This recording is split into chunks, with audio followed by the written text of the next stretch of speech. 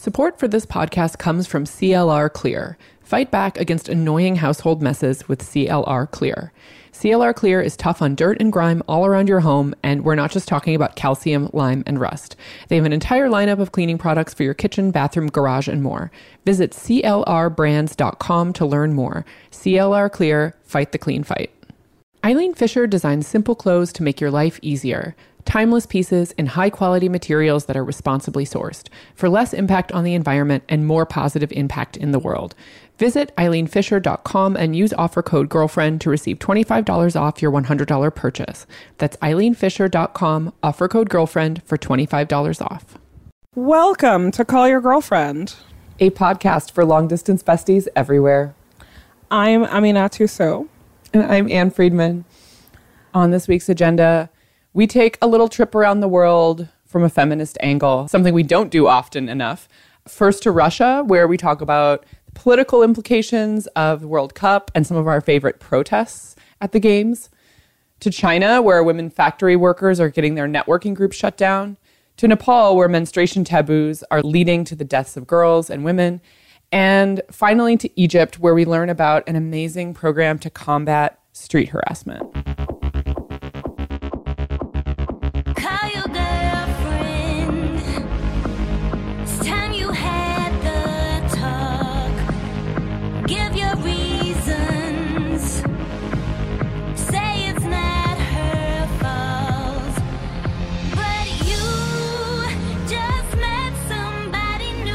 Hello. I'm kind of froggy. It's early. I listen to myself croak that intro and I'm like, oof. Oh. You sound great to me. Thanks, boo-boo. How's it going? Yeah, it's good. Just trying to live my life. I have to tell you that I'm wearing like the result of what I feel like is your influence in my life, which is to say, I finally purchased a Kimpton hotel robe on the internet. Yes. Man, you could have just grabbed one from my house. I have 3, right? I know, but here's the thing. I did not buy 3. 3 separate people know how much I love them and gifted them to me. And having a good robe collection when you work from home is actually kind of dangerous. It is a problem in my life, but you know what? I manage. Well, speaking of amazing things you can have on your body, shopcyg.com is up and running, and so many people have been buying things. So, oh my God. If you want the world's softest t-shirt, you want some like Shine Theory swag, that's the place to go. And we're going to have a few new items rolling out slowly and deliberately as we build this little corner of our business slowly. So stay tuned for more new great stuff. Other reminder is, can you believe it has been 3 months since our Bleeding for Amina blood drive? What? Yes. I can believe it. I feel great. all those hundreds of pints of blood have been coursing through you. Vampire blood. So I did my follow-up donation, and I gotta say it kind of felt even better than giving at the blood drive, because it was I could go on my own time. I went with a pal, so blood donation buddy situation. So anyway, just a reminder to those of you who gave in April and May that we would love to have you give again. And we're not keeping track now. Now this is just honor system / buddy system. That's great. What are we talking about today? Girl, we're talking about existential crisis. We're talking about poop again. Just kidding. No way. We're now talking metaphorically about poop. Can we talk about poop for 2 seconds? Sure. Did you get many text messages from all of our friends about their different poop habits? Because I did, and it made me so happy. I also got texts from a lot of friends with kids who were listening with their kids in the room, which shout out to those of you who parent while listening to CYG, and about how their kids were are they talking about poo? What? They were just shocked and semi-scandalized. It made my day. So, everybody talk to your friends about your poop habits. Mike could save your life. Yeah, we definitely, and our inbox is incredible at this moment, I have to say. The poop updates in our inbox. I know. It made me really happy to hear from people about poop. So maybe we'll revisit it soon. Yeah, and like, and also like shout out to those of you who wrote about like your friends with colon cancer or like other kind of like big serious health stuff related to that episode. Like shout out to people who replied with their own like public bathroom pains and struggles. Like we are reading and seeing you. Right. And shout out to the bike messenger in Seattle who was like, I've pooped in every skyscraper in downtown Seattle. That was like the best email where she was like, I know every bathroom like downtown. Amazing. It's like, you're my Shiro for sure. Yeah. Shout out to all of you. Okay. The thing we're talking about today is, I guess, feminist news around the world. A global lens, if you will. A global lens. Let's go country by country.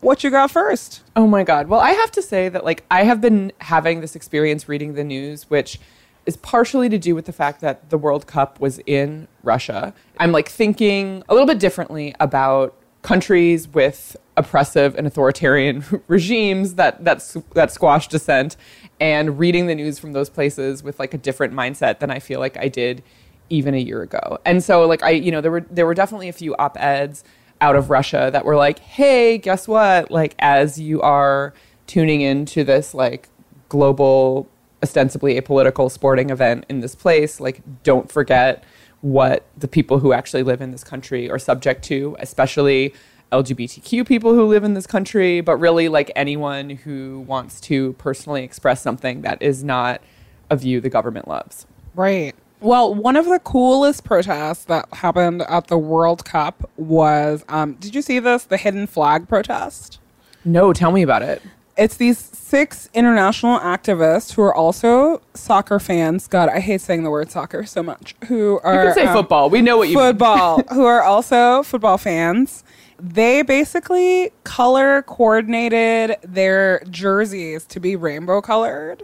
Because, in Russia, it is illegal to show a rainbow flag. Oh, my God. That is so brilliant. You should look this up. The Hidden Flag Project. They're great. And, this, it is really hard. Like, I talked to a couple friends who were in Moscow who are LGBT folks and are also football fans.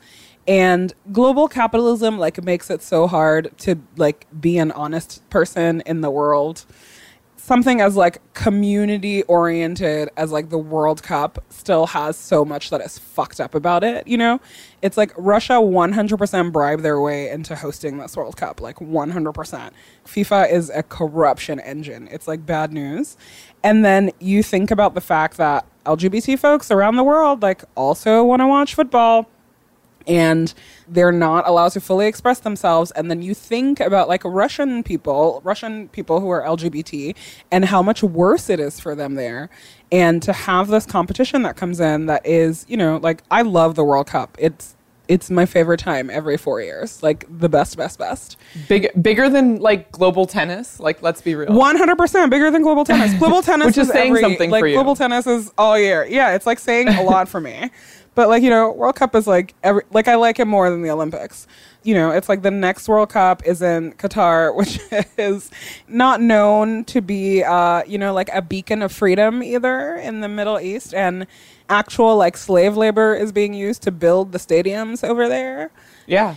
It's one of those things that, like, it really shines a mirror back on me on the things that I enjoy, because it's really easy for me to not participate in American football, because, like, I justify it, like, every which way. Like, one, I was like, I didn't grow up with it. Two, it's, like, actually barbaric, and, like, people are having concussions and dying and black bodies are being exploited, and I can be really smug about that. But right, like you're not a fan smugness. Right, like, yeah. But the examining the actual, like the politics of the sport that I love so much is, like, that's hard for me.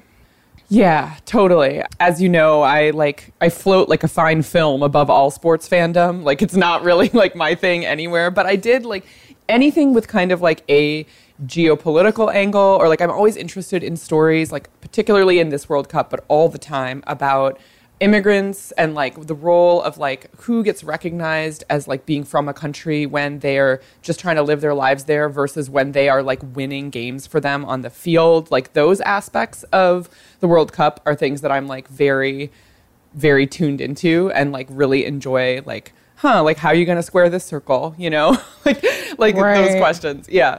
Right. Like the fact that France is becoming more and more hostile to immigrants, but like literally they win world tournaments because of immigration. Right. It is infuriating. And I mean, and that's true like pretty much all over the world. But watching this particular squad, like this particular French squad, and watching like Macron love watching the games on the background of he just came back from a tour in Africa. It was actually like very weird to watch him play basketball at my old school. It made me very emotional, weirdly. I was like, oh, is this how Americans feel like all the time? But anyway, like seeing your past pop up in the news. Right, seeing your past pop up in the news all the time. But he made these like very derogatory remarks everywhere in Africa, like admonishing people for having too many children, like admonishing people for immigration, all of this stuff. And then, you know, like 1 week later, here he is like losing his mind at this like squad of like black and brown folks, like leading his team to like global domination on the soccer pitch, on the football pitch. Right. And I mean, and it's also like just even like on the basic level of like the commentary, like this player's parents were born in this place, but he was raised in that place and he plays for this team now. It's like such an illustration of like how normalized migration should be. This is not like a weird thing to be like born to parents who are from somewhere else and then migrate somewhere to like a third country yourself or like build a life it's there. Especially not weird when that country is known for being like a colonial asshole superpower. Oh my God, I'm eyeball emojiing so hard right now. Exactly. It's just one of those things that I'm like, France, if you don't want African people, you should have never went to Africa. You know what I'm saying? Like, right. Like Belgium, you have inextricably linked yourselves. Right. Belgium, if you don't want Congolese people and Rwandan people all over your country, you should have never went over there. Like this is the legacy. You know, like it just, the hypocrisy is so much and the jig is sky high. Mm-hmm. It's the same in the United States where like all these white people who are like, I'm American. I'm just like, are you, you know, like which one of your ancestors like stole a chicken and like came over here like fake protesting like religion, you know? Everybody is just such a hypocrite about what it means. You know, like global migration is not a new thing. The other thing that drives me nuts when we talk about like conversations about immigration and migration, it's like forgetting that for most black people in the United States, like they are not a product of, you know, like some sort of like happy migration story. Totally. Actually, like, yes, like whenever I see these like, we are all immigrants, like immigration is great. It's like, this is true for a lot of people. It is not true particularly for a lot of people as well. So yes, immigration is great and it's wonderful, but like some people were forced here. So learn about the history of enslaved people. But even in Europe, the like migration trends that people talk about, a lot of them are not happy stories. Like people weren't like, oh my God, like I would love to come to the Paris suburbs and work in this Peugeot factory. It's like, no, literally like people had to because of the way that the global economy was structured. Yeah. And like, that's the sort of thing too, where this is so interesting to me because it's this like, on a level of like the news or on a level of how politicians respond to it, like light touch cultural as opposed to like heavy like policies about capitalism and racism and like big like ongoing centuries old problems. It's basically the equivalent, like, you know, like Macron be like, oh my God, we love this winning team, is like the same thing as like watching like Trump administration officials eat at a Mexican restaurant or try to. You know what I mean? It's like this sense of like, I would not go that far. Vibe wise. I'm like, I'm going to let you have it. You know, like, I don't know. It's also the kind of thing where like sports is, I think that like sports people have it right that you can tell global stories through the lens of sports and like human stories through the lens of sports, but also like they fail at it every single time, you know, in the sense where, so Croatia is like one of the teams that end up in the final, you know, they have this like incredible story. Decades ago, they had a war, and then now a lot of those kids who grew up in the war are like competing on a global level, you know, like to the point where they're almost going to take this World Cup home. So it is like this very feel-good story. Their president is a woman. She came to every single game wearing the Croatian jersey. and, you know, like flew herself and coach. And so the media stories around that are like, you know, like hats off to the president of Croatia. She attended like every Croatia match at the World Cup. She travels in economy class and she sits with the fans. So it's like this feel good story. And then none of them like tell you that she's actually from the far right party in her country, and that all of these choices that she's making are actually like, you know, they're part of upholding Croatian nationalism and into the founding myth of Croatian nationalism, which, to be fair, like, I don't know a ton about, and that is not my country, and I do not, like, Croatia does not make me lose sleep, you know, but just watching how something like that, it, you know, like the sports people just miss, the sports reporters miss all the time because they're too busy like telling you this feel good story about, you know, like it's almost like a, oh my God, like feminism, this is great or whatever. And you're like, actually, like shit is hella fucked up in Croatia right now. And you are not telling the story that you're supposed to be telling. Yeah, I mean, I guess that's what I'm getting at in terms of, like, there are certain boundaries drawn around, like, the kind of low-key banter that happens in between, like, in the breaks during the game. And I think that is where it's, like, it's not cool to be like, by the way, 145 million Russians live in a supremely oppressive state. Like, you know what I mean? Listen, like, it's not that like, would be cool, actually. I would watch for that commentary. I really would, because I'm just saying it doesn't happen, or at least not what I heard. Granted, I did not watch like every game. Like maybe someone is hearing a different commentary than I was, but I mean, that's definitely not happening on Fox News. Let me tell you. You know, and it's just like very infuriating, because the truth is that like your average soccer fan is actually very woke. And also, if you think about it, nationalism is more than 50% of the reason that people love soccer, you know, like that's the problem. And so there's so much more to discuss there. Anyway, like we are all complicit in like global capitalism. It's hard, but you know, see you at the World Cup in 4 years. It's true. And shout out to the fine women of Pussy Riot for their screaming and running on the field as well. Shout out to the flag folks. It was like a very ill-timed protest that like cost Croatia an opportunity on the pitch. So I don't know, man. I'm just kidding. I don't know. I'm like, I'm just kidding. Like, clearly. I love that. I truly, because I have like so little interest in the actual sport, I'm like, I don't even know. Like, I obviously watched all of this, like all the relevant political stuff in clips and like in news articles later. I was not like, what's happening on the pitch? No, I was watching it and I was so irritated. I was like, what is this? And also it was so, yeah, it was really actually fascinating how they showed it, because on the channel that I was watching, you saw like one person run on the pitch. I didn't realize that it was 4 different people, and they pulled back all the cameras at that point and started doing commentary on something else, where you were like, wait, the game is literally stopped. There are people trying to high five the players, but you're talking about this other dumb thing. And you could tell that like the presenters were actually like very irritated by it. They were like, ugh, like what is going on here? It wasn't until later that you found out that it was a Pussy Riot protest. That would have been an amazing opportunity actually to discuss what was going on. And instead that is not what happened. Right. Like this could be a protest by any number like of people who are offended by things that this regime has done. Right. Like just like a speculative commentary, which is what they do about all kinds of other things. Right. Like wonder what's going on here. Like let's share some stats about like the context for this game. Right. You know, so 4 members of Pussy Riot were sentenced to 15 days in jail and banned from attending sporting events for 3 years after they participated, according to ABC News, in a dramatic on-field protest during the World Cup final in Moscow. It was not dramatic. Calm down. I mean, I feel like by any on-field protest during the World Cup, it is by definition dramatic. Like, I think that is what that is referring to.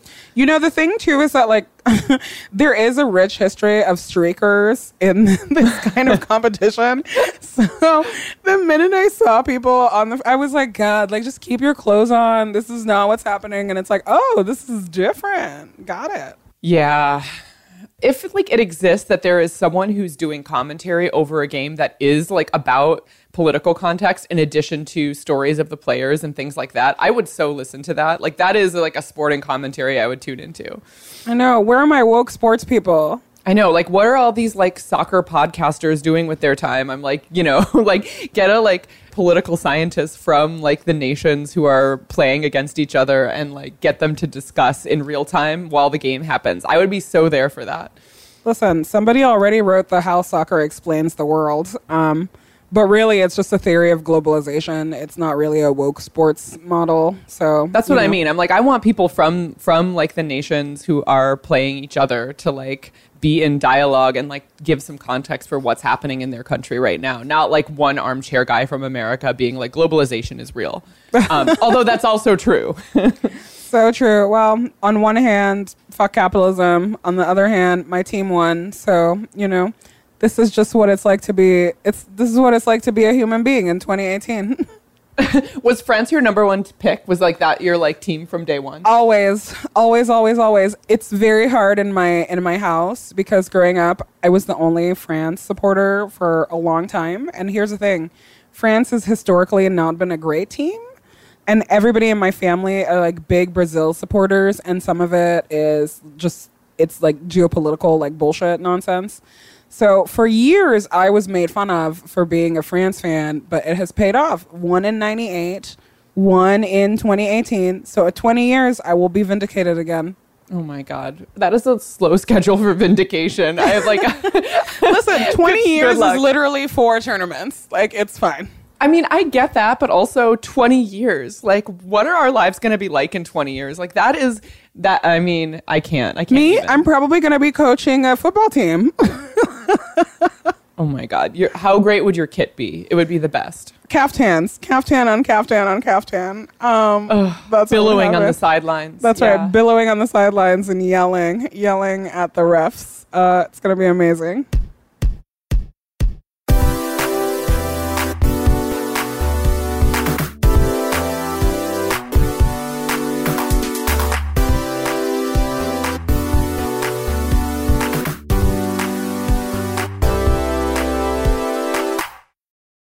Every generation has its challenges. Some would say that's the reason for its progress. It might start with a small act of kindness or a big idea that changes everything. It can come from the tiniest voice or the voice of a generation. Or it could come from me, Aminatu. I am one of 6 change-making women featured in Eileen Fisher's Good Goes On campaign this spring. The campaign highlights women empowering women, the importance of sustainability, and the power of good design. Eileen started in 1984 with the idea that simple clothes can make life easier. And after spending a day on set wearing a super comfortable ultra chic jumpsuit, I think she's really on to something. As a company, Eileen Fisher believes doing well by doing good, and that's reflected in the way their clothes are made. Timeless styles and quality materials that are responsibly sourced for less impact on the environment and a more positive impact on the world. It was a real honor to be featured in this campaign and meet the other women making a difference in their community. I've been a longtime Eileen Fisher fan, so this was a dream come true for me.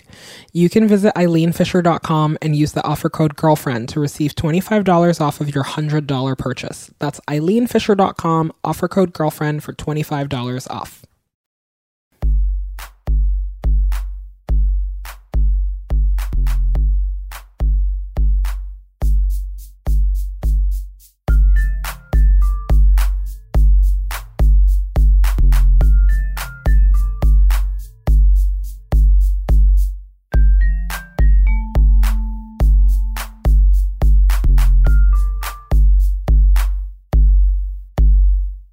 Okay, moving on to elsewhere around the world. Shall we do some quick hits of like what's going on? Let's do it. What's going on in China, Anne?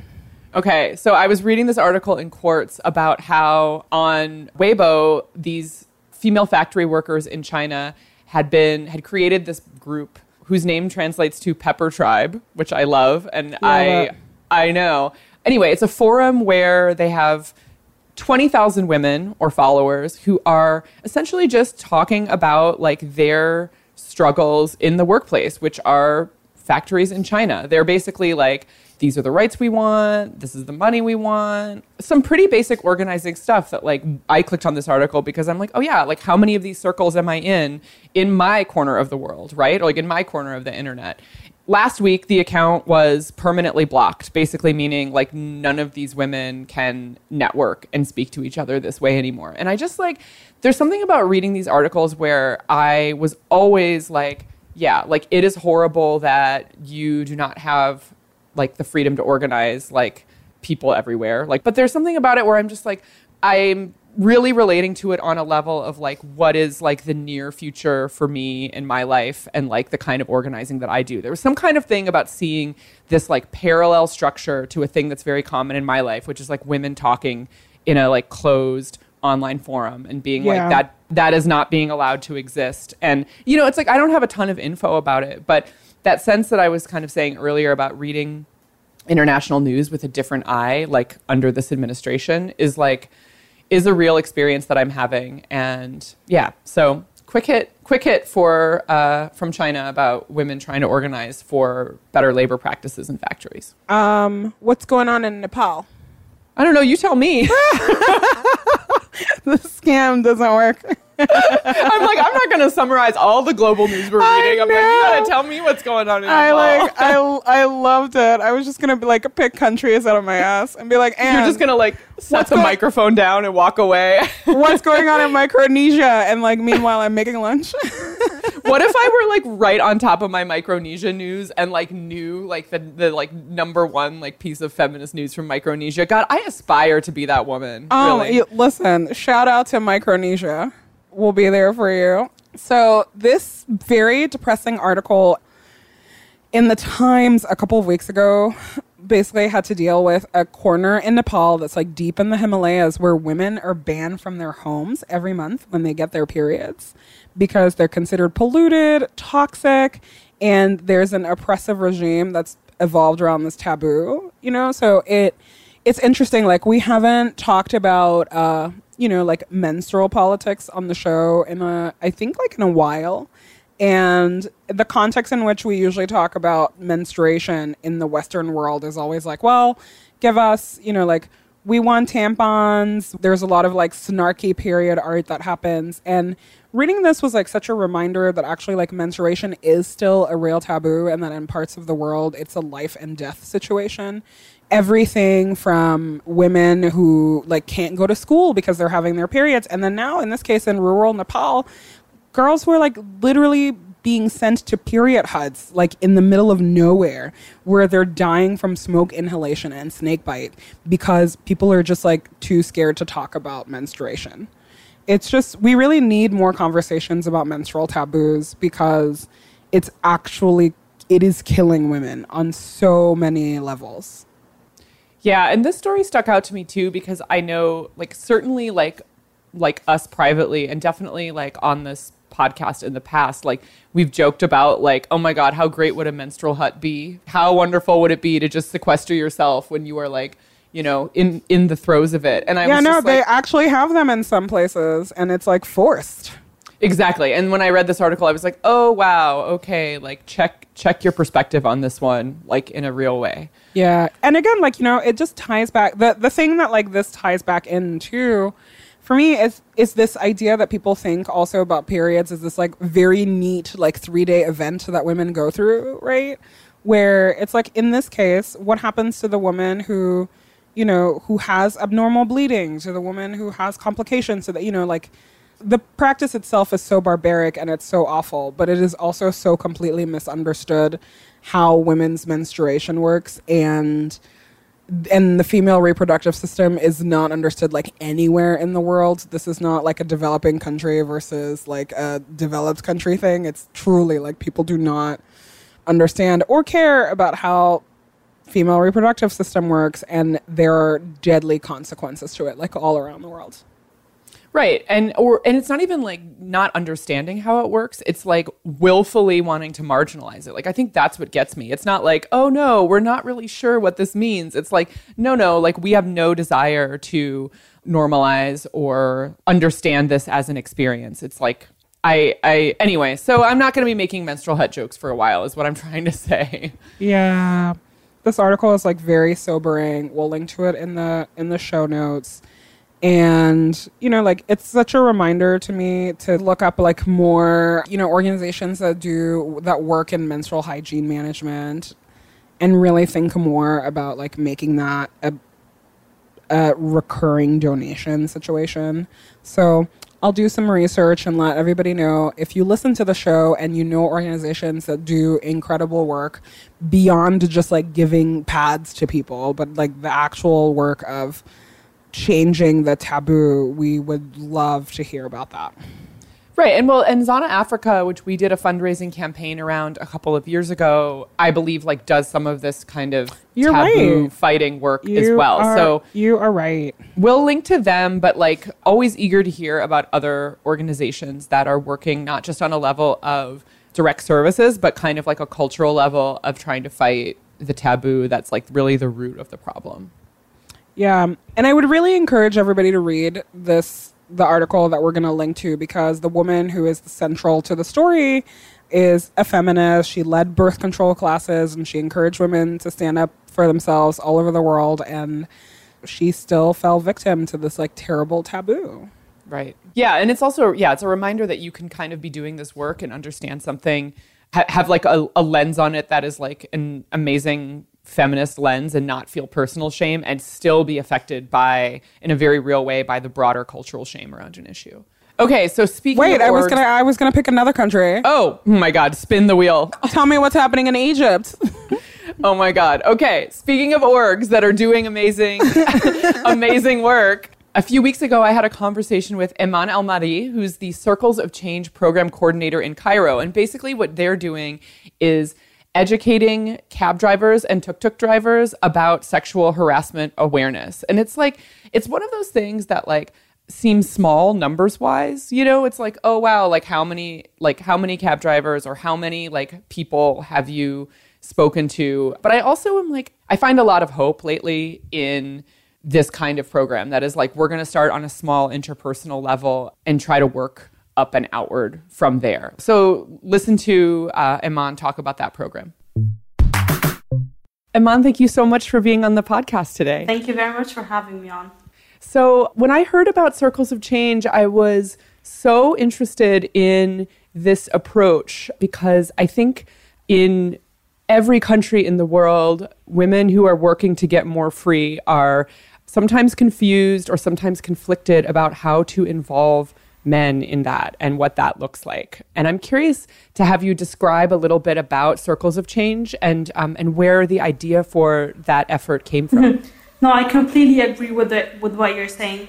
I mean, for so long, CARE International in Egypt has been focusing on actually tackling gender-based violence among, the Egyptian women living and Egyptian girls living here in Egypt.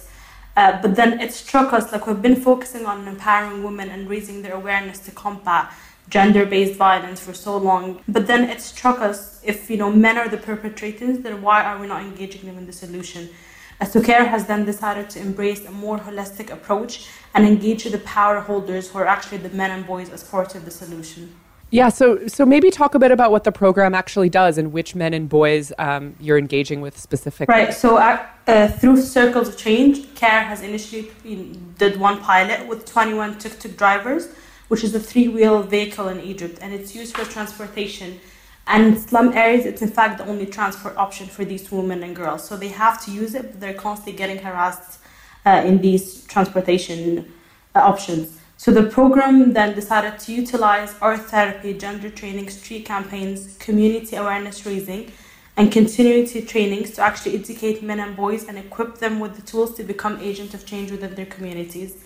So the first step that we do is an art therapy, and it's an entry point. We use clay, acting, and drawing, and we begin to focus on these men and boys for them to just express themselves and reflect on perspectives that are directly and indirectly linked to violence and healing. It's a confidential and safe space for them to open up, share their feelings, and begin to build trust among each other. The main idea of it is actually having a platform for expression. Through the art therapy, one of our participants, he actually realized that his violence stems from his father, who used to electrocute him as a form of violence. But through art therapy, he actually began to draw whenever he felt angry or frustrated. And that actually helped him to then begin dealing with violence in his life and actually seek towards change. So that's the first part, is art therapy. There are then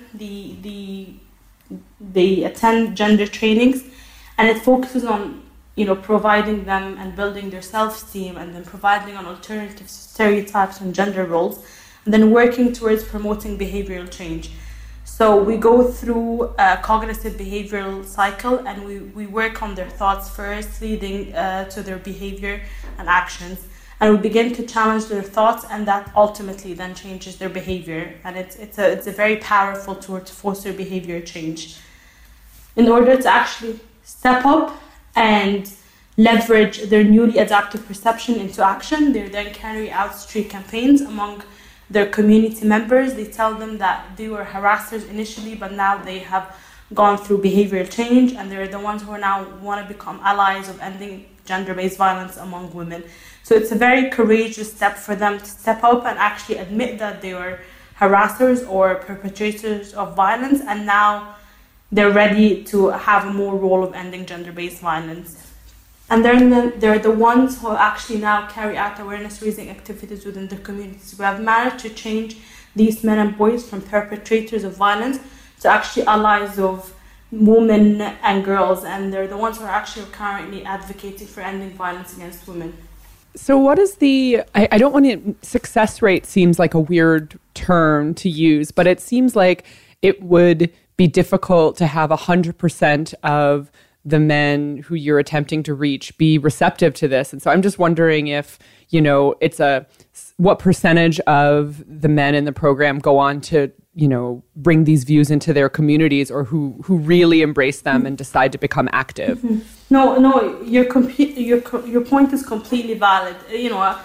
We can't just assume that everyone is going to be accepting of that idea, which is why we've had dropouts through the cycle, and we've had, for example, men who, after the street campaigns, they don't want to then join volunteer units. Like, for them, that's enough, and that's the step that they just want to stop at, and they don't want to continue the cycle. And that's very acceptable and very understanding, especially as we live in a community, or the world right now, in all fairness. There are a lot of economic pressures that men go through, and it's very understandable why they wouldn't want to continue. So we've had dropouts throughout, and we've had people who wouldn't want to continue, and people who resist the idea. All of that we have engaged in. But actually, the 27 tuk-tuk drivers that I'm talking about are the ones who fully completed the cycle through our first pilot. So they're the ones who initially, from the start to the end, they're the ones who are continuing with us, and then the ones who are currently right now, even after the pilot has ended, they're the ones who are in the streets carrying out awareness-raising activities among their community members, and so on. And does that look like private conversations? Because I think a lot about how, there are many men who say things among other men that they would never say in the company of women, yes. And like some of the problems with how pervasive harassment and sexism come from the fact that we as women don't always see who is encouraging this behavior, or it's hard for us to know who is on our side, so to speak, or who is actually following through on their beliefs. And so I'm curious about what are some of the specific moments or scenarios that you help these men become aware of? Or, do you actually say, if another man says this, then here is a good thing to say in reply? Like, how specific do you get with them? Right. Actually, part of our street campaigns, which is the third step that they undergo. So basically, the cycle has 5 concrete steps. So as I said, the first is our therapy, gender training, street campaigns, community awareness raising, and continuity trainings. So on the third step of the circle, the street campaigns, before they go out on the streets and admit that they were perpetrator of violence, and now they have changed, and now they want to raise awareness among their community. Before doing the step, they undergo specific trainings on how to speak to people on the streets, what are the replies that they could use, and then they actually begin thinking like possible scenarios and possible replies that they could get from their men on the streets, or like women they would speak to. So it's very, they're provided with very precise trainings on possible replies that they could get from their communities, how they could react to that, how to manage their anger, how to speak in a tone that's very convincing, what's the body language that they should use. putting themselves in others' shoes and understanding where they're coming from. So they're provided with very specific and technical trainings on all of these in order for them, once they're out in the communities and once they provide, community awareness raising, they're provided with tools that they can actually utilize to raise their community's awareness. Right. I know that there are now, for men who have sort of been through the program, a sticker or something they can put on the taxi to say that it is safe or that they have been through this program. And so talk a little bit about that in the way that you are helping women to identify men who are associated with circles of change. Yes, right. That's so true. After they go through the cycle, they're provided with stickers that they can place on their vehicles that actually declares their vehicles harassment-free zones. And through that, women actually now, they know their specific numbers and they call them on their phones to ask them for rides to and from their home, to and from work, to the market, and they ask them to drop their girls off at school. So that has actually been yielding these tuk-tuk drivers income, which has actually also been helping for them to decrease their violent behavior and to actually lead behavioral change within their community, because the economic pressure is also a bit eased for them at the moment. So instead, in the beginning when we started, women always saw the tuk-tuk drivers as harassers, as drug addicts. But now to have the 27 tuk-tuk drivers that women actually, in fact, call to use their services, even if they see them on the streets while having other customers, they wait for them to drop off their old customers and then return to them to pick them up. So the amount of trust that has been built has actually been very beneficial for both sides, and for the tuk-tuk drivers has actually been an economic empowerment component for them that has been yielding them more income. That's so smart, I think, because obviously we as women understand that we would prefer to give our business to people who are not going to harass us, right? Yes. It's so logical. Of course, yeah. I mean, and they don't realize that. The thing is that when we began working with these tuk-tuk drivers, they didn't realize that their behavior would then lead to women not wanting to ride with them and not using their services. For them, it doesn't make sense because for them, tuk-tuk is the only way of transport option for these women. So they're going to have to use it either or. So right now, after we have gone through the cycle and to see that they have been getting more income just because they're a respecting woman and they're dealing with her appropriately and they're not giving her any harassment looks and, they're treating her as she should be, as an equal to them, they're then getting more money. So that aspect it has helped them to realize that their behavioral change is good for them, but also for their community as well. Yeah, that's amazing. Do you think that this is something that, obviously the program itself is probably tailored to the city or like the culture. Do you think this is something that could work elsewhere in other countries? Yes, definitely. I mean, the pilot focused on tackling sexual harassment among tuk-tuk drivers. But actually through the pilot, we realized that, gender-based violence is everywhere. 1 in 3 women in the world face, gender-based violence. So we believe, and the studies have shown, like care studies on the pilot show that it can be actually replicated, and it can be potentially to impact all forms of gender-based violence across all sectors, which is what CARE wants to do. So CARE Egypt right now, we are planning to license the program and the curriculum to a variety of implementers in order to actually create a sustainable program at scale. So we want to transform the current pilot to a professional, scalable training program to international and local NGOs in Egypt, to the private sector, and then to other regional NGOs, and then potentially to the international community. I mean, we all face gender-based violence. I mean, as I said, 1 in 3 women face gender-based violence in the world. So it's very crucial to actually repeat and scale up this pilot, because, I mean, the power holders in the situation and the main target are these men and boys. So it's very crucial that we engage them and into a cycle that would also change them and also lead to awareness raising within their communities. That cycle is very crucial in order to actually decrease gender-based violence among women. And what would you say to people, back to my very first question, what would you say to people who say, listen, why are we giving resources to men who are the problem when we should be giving resources to women who experience the negative effects of this behavior? For so long, CARE, as well as many international and local NGOs, have been focusing on the woman and on empowering her to actually decrease gender-based violence. But we always keep telling women dress that way. Attend a self-defense class so you can defend yourself.